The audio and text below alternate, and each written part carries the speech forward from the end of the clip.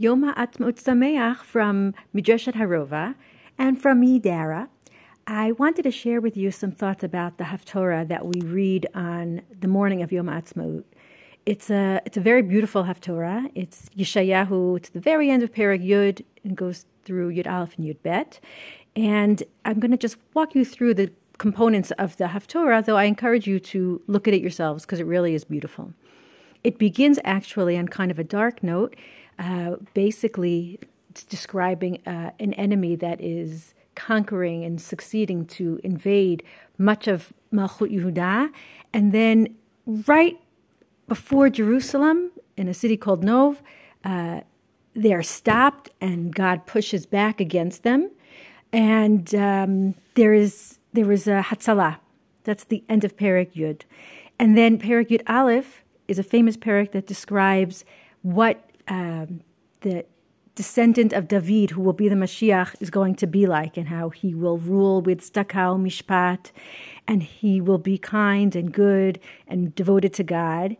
And then the Haftorah continues and talks about the famous psukim about how the wolf shall dwell with the lamb and the leopard lie down with the kid, meaning there'll be this like supernatural kind of peace taking place in the world.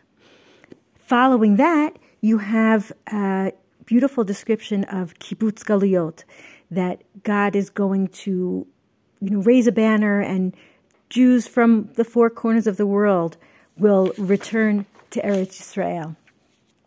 And then finally, in the very beginning of Perek Yud Bet, which is all of 6 psukim long, there's an interesting conclusion to the Haftorah, and this I want to read to you a little more slowly.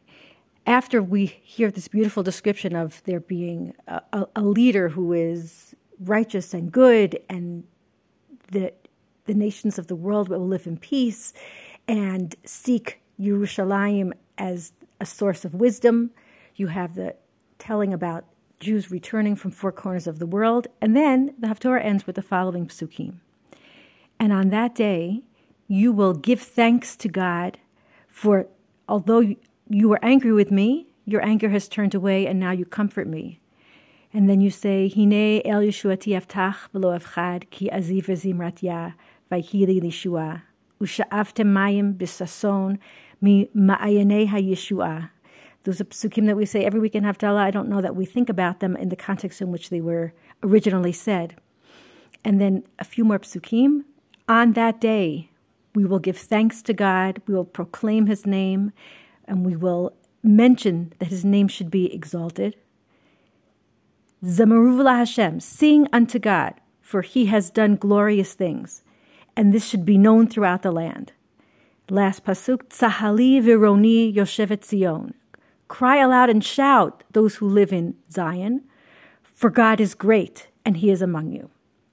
And so one of the things that comes to mind when you listen to the Haftorah is there are many components that we know classically come with Biat HaMashiach, and you should be aware that in other places in Navi, the order and the elements, whether it's peace, kibbutz galuyot, talking about what Mashiach will be like, it often will appear in different orders. It's not necessarily meant to be, this is the sequence of events that it will happen.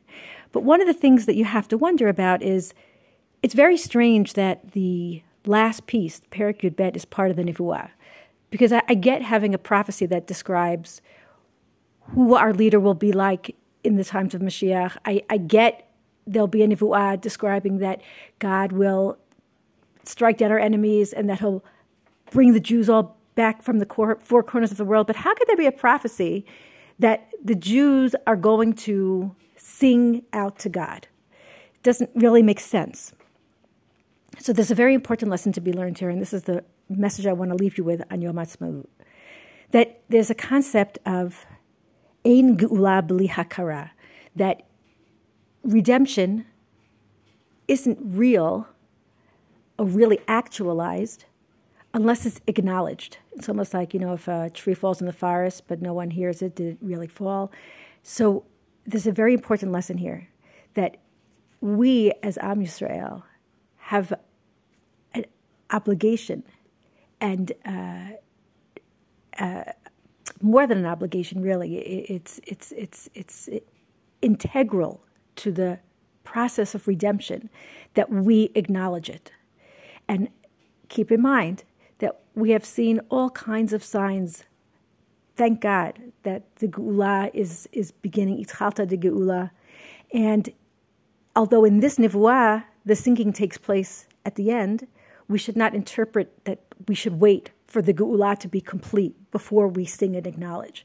And it is absolutely an idea that should motivate you and give you a sense of the importance of the day, that one of the steps to bring the Geula is our acknowledging it, is our Shira.